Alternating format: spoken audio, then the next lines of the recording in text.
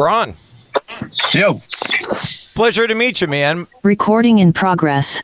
Nice to meet you, too. How you doing? Great. Appreciate the time and won't keep you too long. Obviously want to get into the new album, the tour, and get your opinion on a couple of things. But let's start with the album. Loving it, man. Hushed and Grim, a double album. I love everyone talks about everyone having no attention span these days. And of course, Mastodon pays no attention, does the exact opposite, puts out a double album, 86 minutes of music. Killer album. And I'm kind of curious, was a double album always the plan after Emperor in the Sand? Was that always the goal? Like, we're going to do Emperor in the Sand and then it's double album time? Or did it just kind of work out that way with everything that had happened in the world with COVID, certainly, and then, of course, the passing of your late manager, Nick John? Yeah, it was definitely not a conscious decision. And actually, the decision wasn't really made until kind of late in the process. I mean, we just liked the material we had. We felt like it worked well together and, lo and behold, double album. And I think the pandemic definitely had a lot to do with it, just because we wouldn't normally have that much time to pour over our material and keep writing and keep working on stuff without some kind of tour looming or something that we had to go do. And so I guess that sort of freedom from the natural cycle that a lot of bands get kind of, I don't know if you'd call it trapped in, but it's just a natural cycle of the work that you do when you're a touring musician and a performer is write, record, tour for 20 something years now. And then all that stopped. So we had more time and things got epic. And I love it. I'm glad that they did, and certainly loving the tunes, Tear Drinker and Pushing the Tides, and kind of curious with Dagger. That's probably my favorite so far. I played drums as a kid, so I love all the extra drums going on in that one, and we wonder if you could talk about everything that you used in that one. Oh, man, we threw everything in the kitchen sink at that one. Yeah. And on purpose, it was like, wow, this one's a weird one. I feel like we can kind of go nuts with it. And also, that's another kind of silver lining to having the real estate of a double album. You can kind of spread out and you can get weird. It was something actually that Troy, our bass player singer, had come up with. And, Troy and I sat down there in the studio and just, put it together in song form. And then I've got a good friend of mine named Dave Whitty, who plays with the band Municipal Waste, to come down. I've been friends with him for 30 years or so. And he came and helped. I got all my floor toms that I own and put them all in the live room. And we mic'd them all up and just got real tribal, painted each other up and just went crazy. And then there's all sorts of like hunks of metal and, just weird percussion instruments and some Middle Eastern instruments.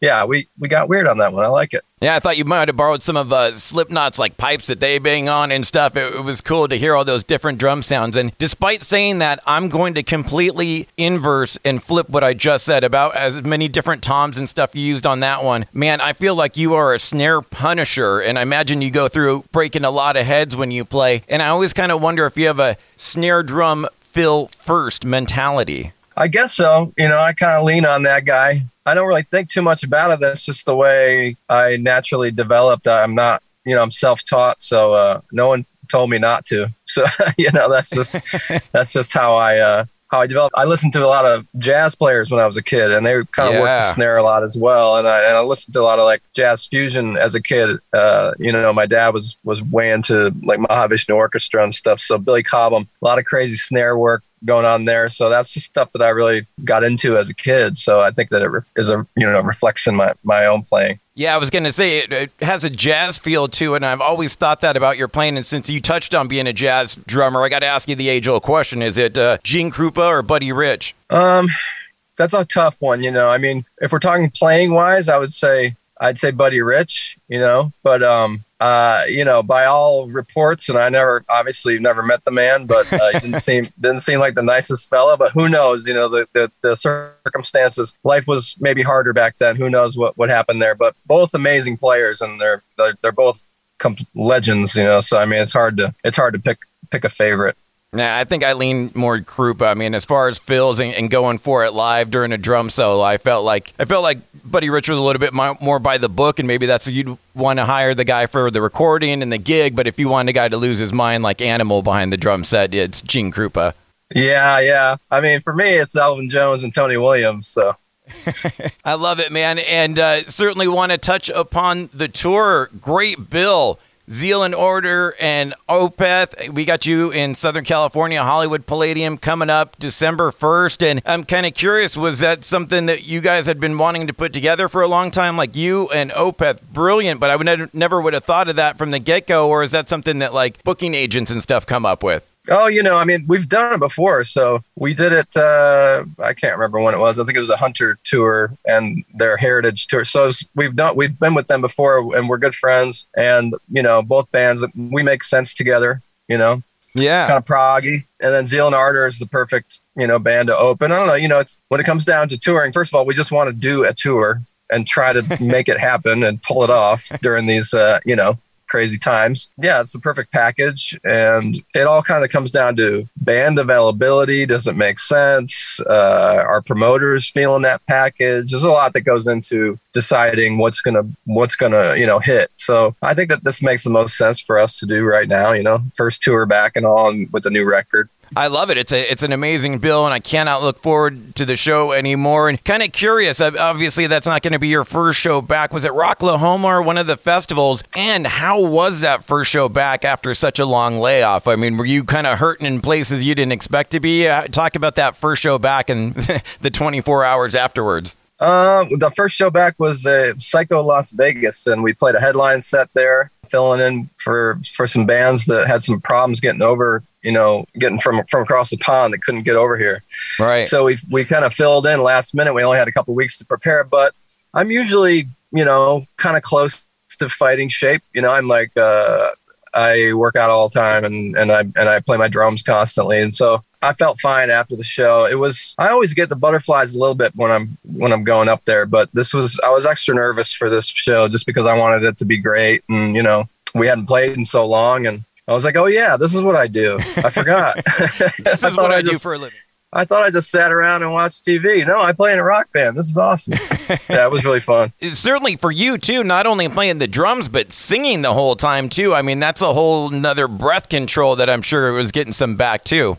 Yeah, it's a pain in the ass. No, no, I love doing that. I love singing and everything. For me, it's like the way that I am able to sort of work it into everything else that's going on is I just treat my voice like another percussive instrument and just look at it as a drum. And you'll notice if you listen to my vocal patterns, there's a percussive element to them. So that's kind of how I have to figure it. I say, okay, I'm going to start this syllable when I hit this snare. So I have to work it out mathematically like that in my mind. Yeah, I've always thought drumming and singing is the hardest thing on the planet, but I always feel like you also kind of got a leg up because you do have that timing. You do have that beat to follow. Yeah, you do. I mean, if you lay it in there properly and you do everything and you put everything in its right place, man, if I misplace a fill and I'm in the middle of singing, it's almost going to all crumble.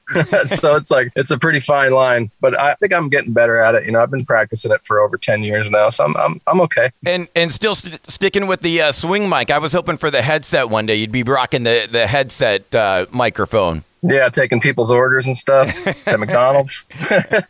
Brian, I appreciate all the time, man. Last thing I got to hit you with, we're one of those old school radio stations. We still salute every night, 10 p.m., which you're going to be a part of, Mandatory Metallica. And kind of curious, what was your entry point to the band? I think my entry point to Metallica was, let's see, Ride the Lightning. That's where I started with them. And I think it was my cousin, Randy, who showed me my first Metallica tape, which was Ride the Lightning. He just gave it to me. And so thanks, cousin Randy. And, for showing me the way. And man, the title track, Ride the Lightning, that's the one for me. Did he warn you? Did he say anything? Or did he just kind of say, enjoy? No, because I was already into Priest and Maiden. And he was like, this is the next step. So I was like, okay, cool.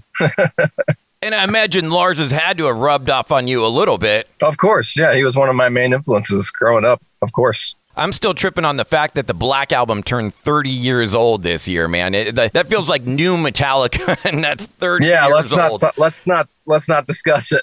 Yeah, I hear you, man. Feeling old, but it did, and that album solidified them. They can go play anytime that they want to go play at any stadium in the world. They can do it, and it's because of the Black Album. So kudos to them. And you shared the stage with them over the years. Yeah, many times. We've done lots of touring with them. Good buddies. And I'll be seeing Lars tomorrow night, I think.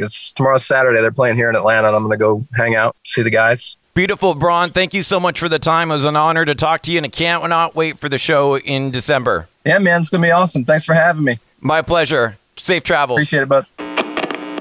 Bye-bye. You too. Later. Dude, you absolutely rock. Thank you so much for checking out the entire interview. Now just hit subscribe. Subscribe to the podcast, Radioactive Mike Z. My interviews in their entirety. Available on all the major platforms. TuneIn, Stitcher, iTunes, SoundCloud, whatever you're listening to right now. Just hit the subscribe button. Make sure to give me a follow on the socials as well. I'll follow you back at MikeZ967. And bro, don't miss the radio show. Now 10 p.m. to midnight on 96.7 KCal Rocks in the Southern California Inland Empire area, Riverside, San Bernardino County. Always streaming on live at kcalfm.com. You, my friend, absolutely rock.